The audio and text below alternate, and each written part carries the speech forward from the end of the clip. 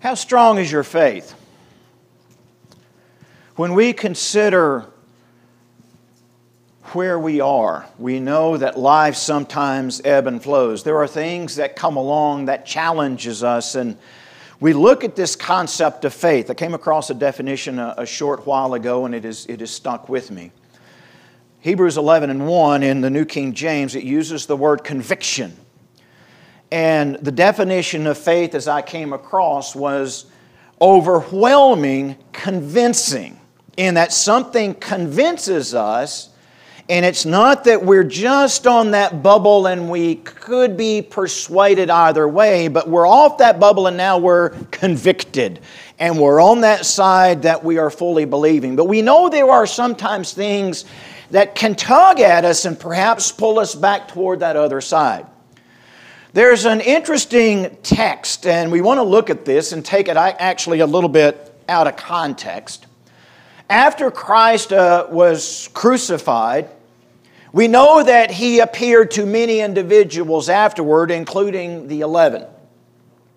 One of those was Peter. Our text, if you will, comes in John chapter 21. Right after the crucifixion, Christ again had appeared to His disciples, and then we read in chapter 21, after these things, Jesus manifests Himself again to the disciples at the Sea of Tiberias, manifested Himself in this way. Simon Peter and Thomas called Didymus and Nathanael and others were together.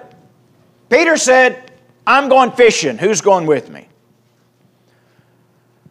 We don't really know what's going through Peter's mind. I am not necessarily suggesting that Peter said, "I quit." But there was something in Peter's mind. Perhaps it was the weight of everything that was going on. We know that Peter and the others, many of them were fishermen. Perhaps he was just needing to refocus and get away from everything that had just transpired in a very short period of time.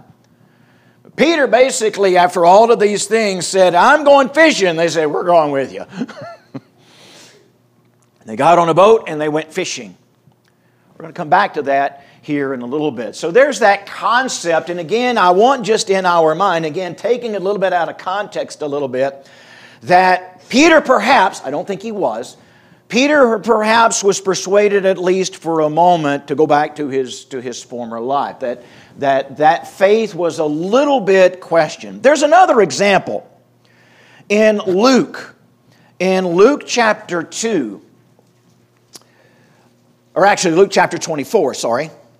In Luke chapter 24, there's a story of two individuals that had been around at the crucifixion. They had seen the trial. They had seen all of these events take place. And they were walking back on the road to Emmaus. They were talking about one another. We read in verse number 13 and following. And Emmaus was about 7 miles from Jerusalem, and they were walking. And it happened as they were walking and conversing, verse 15, and debating, Jesus Himself approached. Again, this is after the resurrection. Jesus Himself approached and was walking with them, but their eyes prevented them from recognizing Him. They didn't recognize Him as Christ. He said, "What were these words you were discussing with one another when you were walking?" And they stood still and looked sad. They were reminiscing of what had just happened and what they had seen. Things had not gone the way they had expected. So let's again recall just a few of the things. We'll revisit some of these shortly. That Christ appeared on the scene. He's going to be a king. And they had this idea of what a king would be and a kingdom and the prophecies, except it didn't really happen the way they thought, because this king was killed. This king was crucified, and this concept of a kingdom really didn't start coming together the way they had expected. And you remember, even some of the disciples, some of the apostles, when Christ reappeared, "Are you going to now build your kingdom?" They were a little confused by all this. And so these two individuals were trying to put some things in order. One of them's name was Cleopas. He answered and said unto him, "Are you the only one visiting Jerusalem that don't know what just happened?" If you don't know what just happened, you are the only individual in the city that don't know what just happened. Jesus said, what things? And they began to go through and talk to him about Jesus the Nazarene, who was a mighty prophet in deed and in word and in the sight of God and all the people, and how the chief priests and rulers delivered him to the sentence of death and crucified him. But we were hoping that it was he who was going to redeem Israel. They had a plan. They had an idea that it was going to be Christ that was going to take Israel literally, physically, and make a nation out of them, as, quote, was promised to Abraham. They had the idea. And besides this, it's the third day since all of these things has happened, and some women went to the tomb, and he's gone, he's disappeared, and so there are a lot of, we're going home. We're going home. And so they were trying to sort through some things, perhaps similar to Peter. And we can continue reading. Christ went home with them. They still didn't recognize them, and as the text actually begins to bring out, it says, O foolish ones, verse 25, slow of heart to believe in all that the prophets have spoken. Was it not necessary for Christ to suffer these things? And he continued and began with Moses and all the prophets, and interpreted to them the things concerning himself in all the scriptures. And they approached the village where they were going, and he acted as though he was going to go farther, but they entreated him to stay with them. Christ stayed with them, and in the midst of sitting down and visiting with them, and I believe sharing a meal with them, their eyes were open and they realized it was Christ. So in their mind, they too had kind of sort of gone fishing. So we started with the question, where is our faith? One of the questions that I ponder, can we sometimes lose where we are? How many times have we come through the door and we've sat and we've sang Amazing Grace, and we've heard sermons and we've heard prayers, and we take the bread and the fruit of the vine, and it just doesn't mean as much as it should. That's what it is we want to focus on. That's what it is we want to talk about. The good news, the glad tidings that at one time had such an appeal to us that we walked down the aisle and we were immersed in water. And we had this sensation and we had this belief, and we were so excited, and we were a little bit scared of all the things that we don't know. And somewhere along the way, we kind of, not that we've slipped completely, but we're maybe just a little bit more challenged. We're not coming from the hard-hitting side of backsliding and apostasy, and how it would be better for them never to have heard than to have heard and gone back. The pig wallowing in the mire, or the dog returning to that which it had just thrown. We're not going there. We're going a slightly different direction in our lesson this morning. And that concept that we can go back and we can visit, there's a term that was used in that Paul said, hold firmly. Hold firmly that which you have heard. And I believe this is brought out in 1 Corinthians. In 1 Corinthians chapter 15.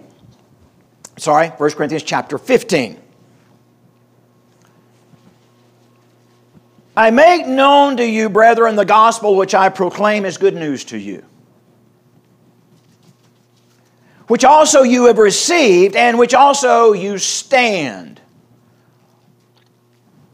You know these things. I proclaim to you the good news, by which some of you also were saved, if you hold fast the word which I proclaim to you as good news, unless you have believed in vain, or unless you believe for nothing. this good news unless, for some reason, you lose that grip. For I delivered to you as of first importance what also I received, that Christ died for our sins according to the Scriptures, as He told the two walking to Emmaus. That it was according to the plan, still trying to establish this concept of a kingdom, a little bit different than you were thinking it was going to be. This was the plan of how that it was established, even in the old Scriptures and prophecy, that Christ would die, and that He would be buried, and that He would be raised on the third day according to the Scriptures. And that He appeared to Cephas, then to the 12. Afterward He appeared to more than 500 brothers at one time, most of whom remain until now, but some have fallen asleep. After He died, and He was resurrected, He appeared to the 12, and He appeared to 500, many of which are still around today. They are eyewitnesses to Him being resurrected. After that, He appeared to James, then to all the apostles, and last of all, as an untimely born, He appeared also to me. I'm the least of the apostles, not worthy to be called an apostle, because I persecuted the church of God. But by the grace of God I am what I am. And His grace toward me did not prove vain. That same word He used earlier. That grace that He showed to me is not a bad investment. It is not empty. It is not worth anything. It isn't worth nothing. It is worth something. He did not prove vain, but I labored even more than all of them. Yet not I, but the grace of God with me. Whether it was I or they, so we preach, and so you believed. So what we are looking at this morning is trying to reestablish, trying to be certain that we are more than just convinced, that we are overwhelmed by the convincing. I proclaim the news to you as good unless you have believed for nothing. Verses 3 and 4. Christ died. We know that. We know that. But do we completely comprehend? Are we at a point that perhaps we've lost a little bit of what it means when we take the emblems? Let's talk just a little bit about the Lord's Supper. We know what a memorial is. You go places like Washington, D.C., and you start walking around. There are statues. There are walls of names, all erected so we don't forget. A memorial is there to remind us of something. But when this memorial was established, it wasn't a figure. It wasn't the symbol of the cross that a lot of people use to remember it. But the emblems that were put forth put us in a place that we participate. We don't just think positive thoughts and ponder back in our mind of what it was like. We're participants. We don't want to over-exaggerate. But it's not that we just have the mental state. We actually participate and going through that. It can, it doesn't have to. But if we allow it and our mind goes where it should, we're not just thinking, we actually, there are components, there are physical parts of this memorial that should have significant meaning to us. Unless we've slipped, unless perhaps it has began to not have the impact that it should. So that's what it is we want to talk about this morning. In Luke chapter 2, we could go back. We could go back and read through 2 chapters and remind us of each step Actually, it's a very interesting lesson to go back and see how many laws they broke, how many rules they ignored in order to accomplish this. Like having a trial at night. You're not supposed to have trials at night. You're supposed to have it in broad daylight where people can see. So a number of things were accomplished, a number of things were ignored in order for them to fulfill. We're not going to go through all. We could. But just as a quick reminder, as we remember, there was a plot that the people were against Christ. He was beginning to stir. He was beginning to cause a stir among the people. They were preparing for this annual feast. It was a very big feast. That was going to cause a little bit of issue when they were trying to have this trial and everything. While this feast was going on, the Lord's Supper was established as they were having one of the many feasts of the Passover. And therefore some of the emblems were already there. That was established. And as he began to talk about how it was that he had to suffer these things, that the disciples were a little confused. Lord, say it's not so. Peter's denial was predicted. We talked a little, Peter was kind of always out there speaking sometimes before he thought. Lord, I will never deny you. Well, actually, you're going to deny me 3 times pretty quickly there. He then goes to the Mount Olive and he goes to the Garden of Gethsemane and prayer. And that's where we read of the prayer that Christ uttered. Father, if it be possible, let this cup pass from me. And we can go back and we can read of the anguish and the impact as Christ began to comprehend what was coming His way. We read that sweat as drops of blood began to fall to the ground. I don't have to get into, was that actually blood? Doesn't matter. But He was praying at such a level, either it was really hot and humid, or there were some things going on physiological with His body. Father, if it be possible, let this cup pass. 3 times, and then He said something. Nevertheless, not my will, but yours. This has to happen. This has to happen. He came back and He was betrayed for silver by Judas, the high priest, servant, come to take Him away. And Peter wasn't going to let that happen. Bad aim. Servant lost his ear. Christ put his ear back on.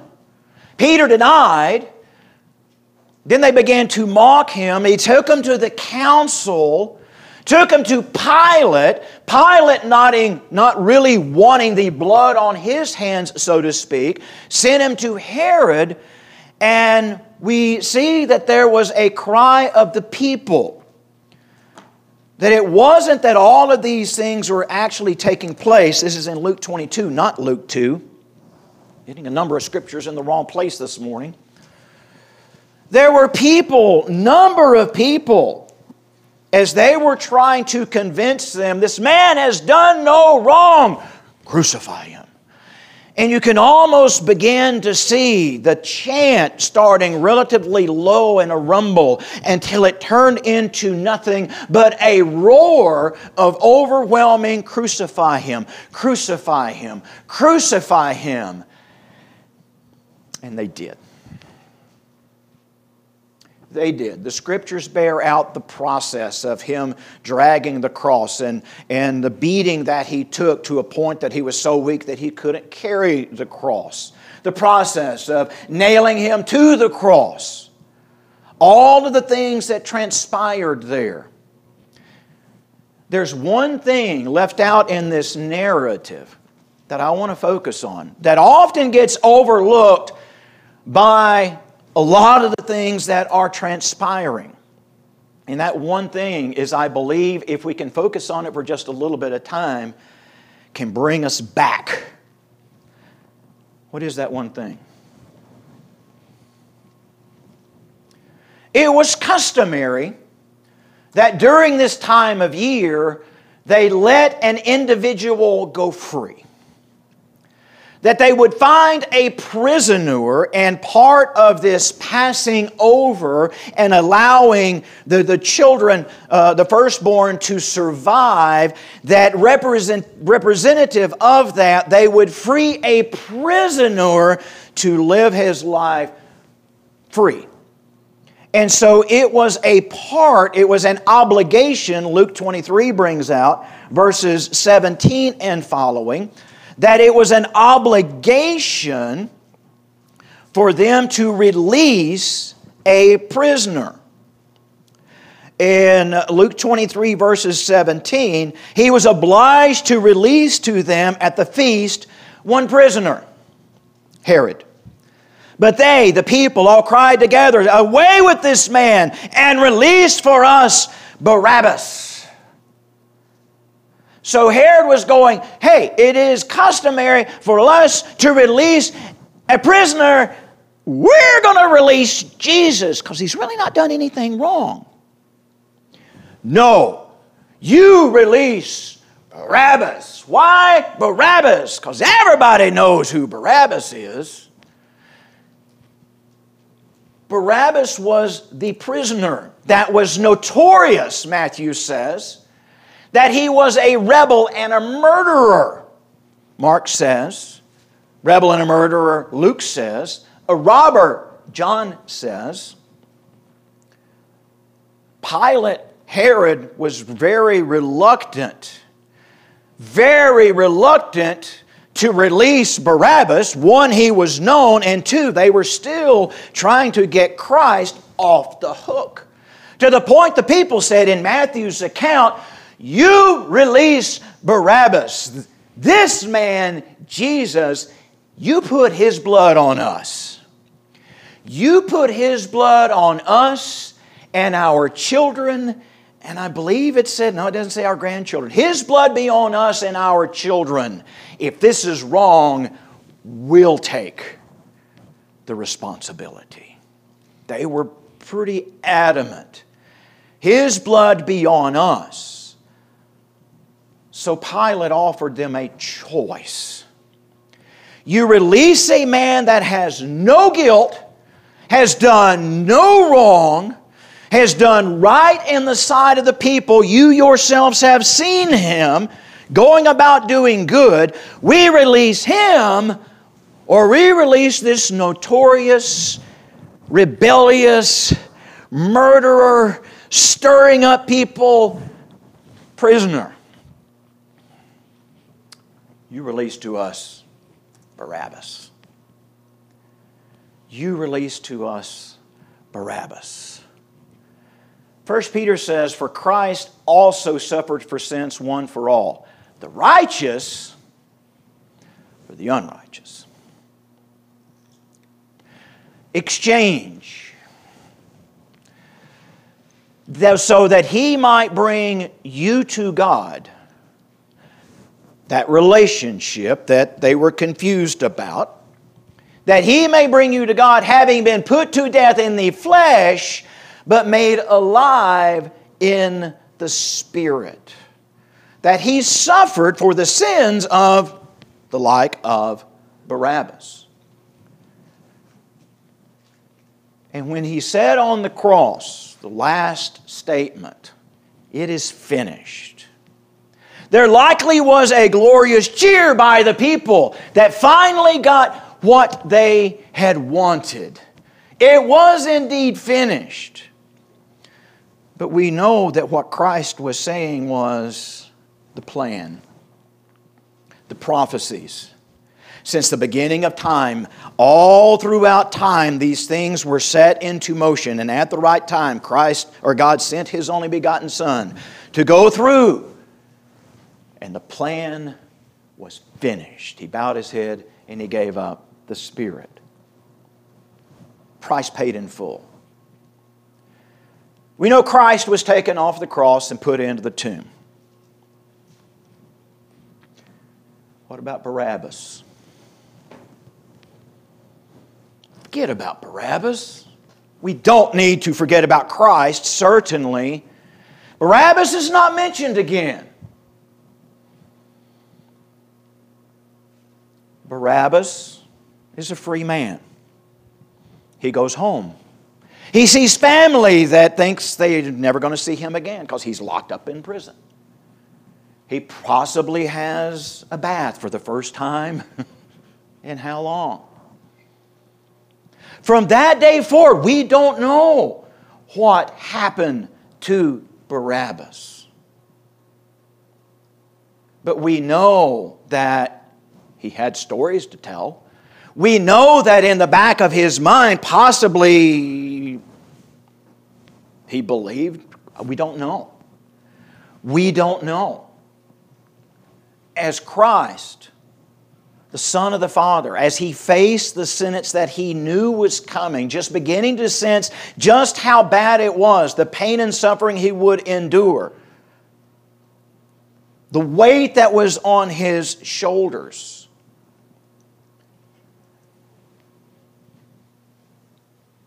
And then there was Barabbas, who had no weight. There was Barabbas. History leaves it blank as to what happened. He received undeserved favor, grace, mercy. He was pardoned while another individual took the sentence off of him. Barabbas was released from custody. The chains were released, unlocked. A condemned criminal is freed. And Christ, the Son of God, is persecuted. And again, we don't know exactly what happened. What we do know is that his fate changed with one decision. His fate, the rest of his life, changed through the acts of one individual. So we started with this concept of gospel. And as we talked about in Bible class this morning, good news, glad tidings. Not for everybody. It's not good news and glad tidings for all. For some, similar to those that were present at Christ, it's not what they want. They don't like some of the thou shalts and the thou shalt nots that is brought forward in the law. Peter talks about this. We read in 1 Peter chapter 1. 1 Peter chapter 1. Peter, an apostle. Remember Peter? To those who reside as exiles, scattered throughout Pontus, Galatia, Cappadocia, Asia, who are chosen. So he's speaking to individuals that had accepted, that believed, that their faith was there. He's speaking to the followers of Christ. According to the foreknowledge of God the Father, by the sanctifying work of the Spirit, to the obedience of Christ Jesus and the sprinkling of His blood, may grace and peace be multiplied to you. An introduction. Blessed be the God and Father of our Lord Jesus Christ, who according to His great mercy, King James says abundant. Blessed be the God and Father of our Lord Jesus Christ, who according to His plan, His abundant mercy has led us, has caused us to be born again. The terminology that is used, born again, starting over as though you didn't exist before. Kind of like Barabbas. That has led us to a point that we can start completely over in life regardless of who we were before. That's the plan. Through the resurrection that had just happened not too long prior of Jesus Christ from the dead. He continued, to obtain an inheritance. That's where the challenge was. When a king comes in, he takes the throne, and thinking of Rome back at this period of time, everybody wanted to be a Roman because membership had its privileges. And that's what a king does. He comes in and he establishes his throne and he begins to wield his power and gets more and more and more. And to be a part of that kingdom is great. That wasn't the kingdom that Christ came to establish. That's the kingdom that Peter is referencing. To an inheritance that's not here. The way the kingdom was established through God's plan and through the giving of His Son was right the opposite of what man anticipated. A king doesn't die. A king is exalted. And so the plan was almost upside down. In that order to be a part of this kingdom, it's not about what is on this earth, but it's about separating yourselves, and it's about not getting so caught up in the desires and the thoughts of what this world has to offer. That's good news, unless you're really caught up in what the world has. The good news is that there is an inheritance, Peter said, incorruptible. You can go visit Rome and look at the former kingdom and all of its glory, and the Colosseum that they have to do patchwork on continually to keep it from falling down because it's corruptible. Peter talks about a crown, a kingdom, an inheritance, incorruptible, which is enough, but then he added more to it to be sure the point was home. To obtain an inheritance incorruptible, undefiled, unfading, having been kept in heaven for you after this life, not during this life. If you recall, when Christ was here and He went about performing all the miracles, typically with the miracle He would leave them a little something to think about. And it was those lessons. They were all about the miracles. But if you recall, going back, as Christ had cast out 2 demons. There were 2 individuals that had demons and were in the mountains, and He put the demons in the swine, and the swine ran off the cliff, and word got back to the city of what Christ had done. You remember what they said? Get out. Why? These miracles and all you're performing is great, but this take up our cross and follow you, we're not going to have any of that. Because He had said, let the dead bury their dead.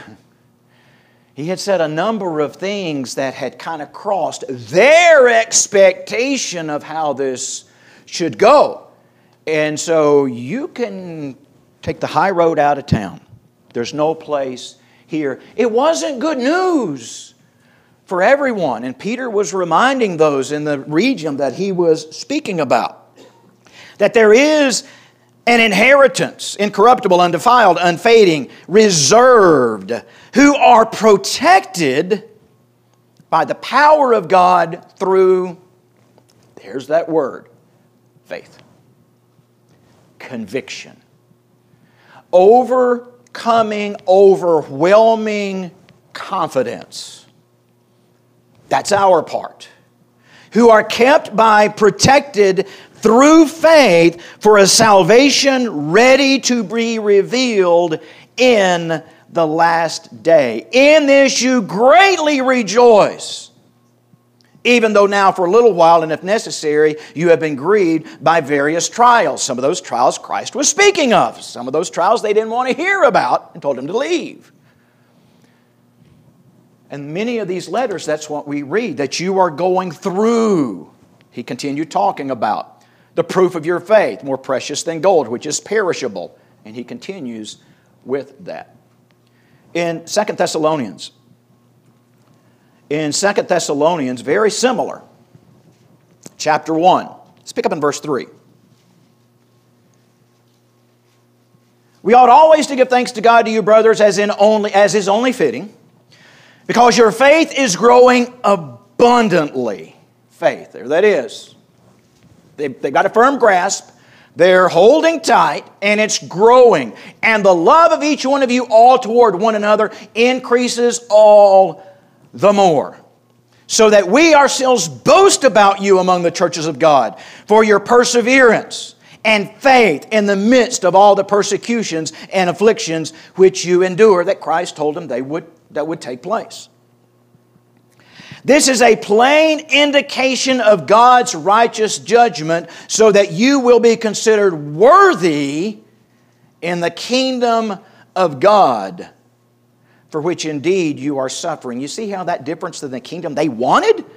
We would be protected by the armies and the powers from bad things happening unto us. And practically every letter starts with, your faith is known around the region because of the persecutions you are enduring. That's not the kingdom. That's not good news for some. But there were others that understood that. Since it is right for God to repay with afflictions those who afflict you, and to give rest to you who are afflicted, and to us as well at the revelation of the Lord Jesus from heaven with His mighty angels. Not this life.